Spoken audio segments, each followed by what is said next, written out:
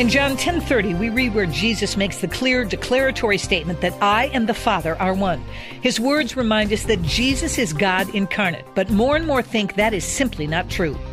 Here to unpack present-day issues from a biblical perspective is Janet Parshall. A survey was conducted by Lifeway Research for Ligonier Ministries, who does a biennial State of Theology survey. The results tell us the church is in big trouble. 52% of those Americans surveyed say they believe Jesus was a good teacher, but he wasn't God. That's the general population, and given that we're witnessing the decline of culture where lawlessness has replaced the rule of law, that figure's not surprising. Where the really bad news comes in is where evangelicals stand on the question of the divinity of Christ. Nearly a third of evangelicals affirm the statement and believe that Jesus was a good teacher and nothing more.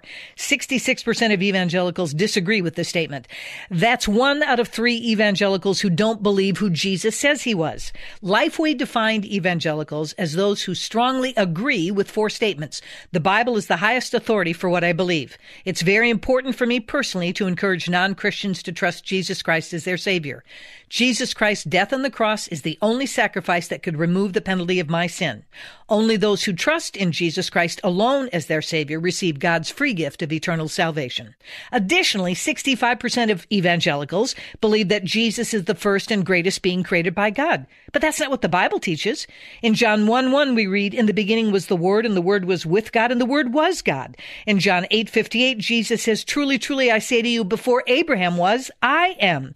There are multiple passages throughout Scripture where the divinity and the eternality of Christ is declared, but for some, facts just get in the way. A spokesman for Ligonier Ministries responded to the survey data by saying, "Statistics like these from the State of Theology survey can give us quite a shock, and they also shed light on the concerns that many American Christians and churches have expressed for decades. As the culture around us increasingly abandons its moral compass, professing evangelicals are sadly drifting away from God's absolute standard in Scripture. It's clear that the church doesn't have the luxury of idly standing by. This is a time for Christians to study Scripture diligently, engage confidently with people in our culture, and witness fearlessly to the identity and saving work of Jesus Christ in the gospel." I couldn't agree more. When 1 out of 3 evangelicals believes Jesus was merely a good teacher and not God incarnate, it wouldn't take long for Christianity to fade away into the ash heap of history.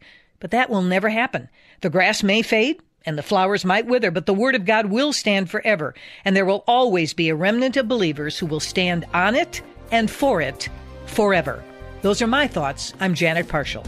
For more information, go to janetparshallcommentary.org or email us at janetparshallcommentary@moody.edu.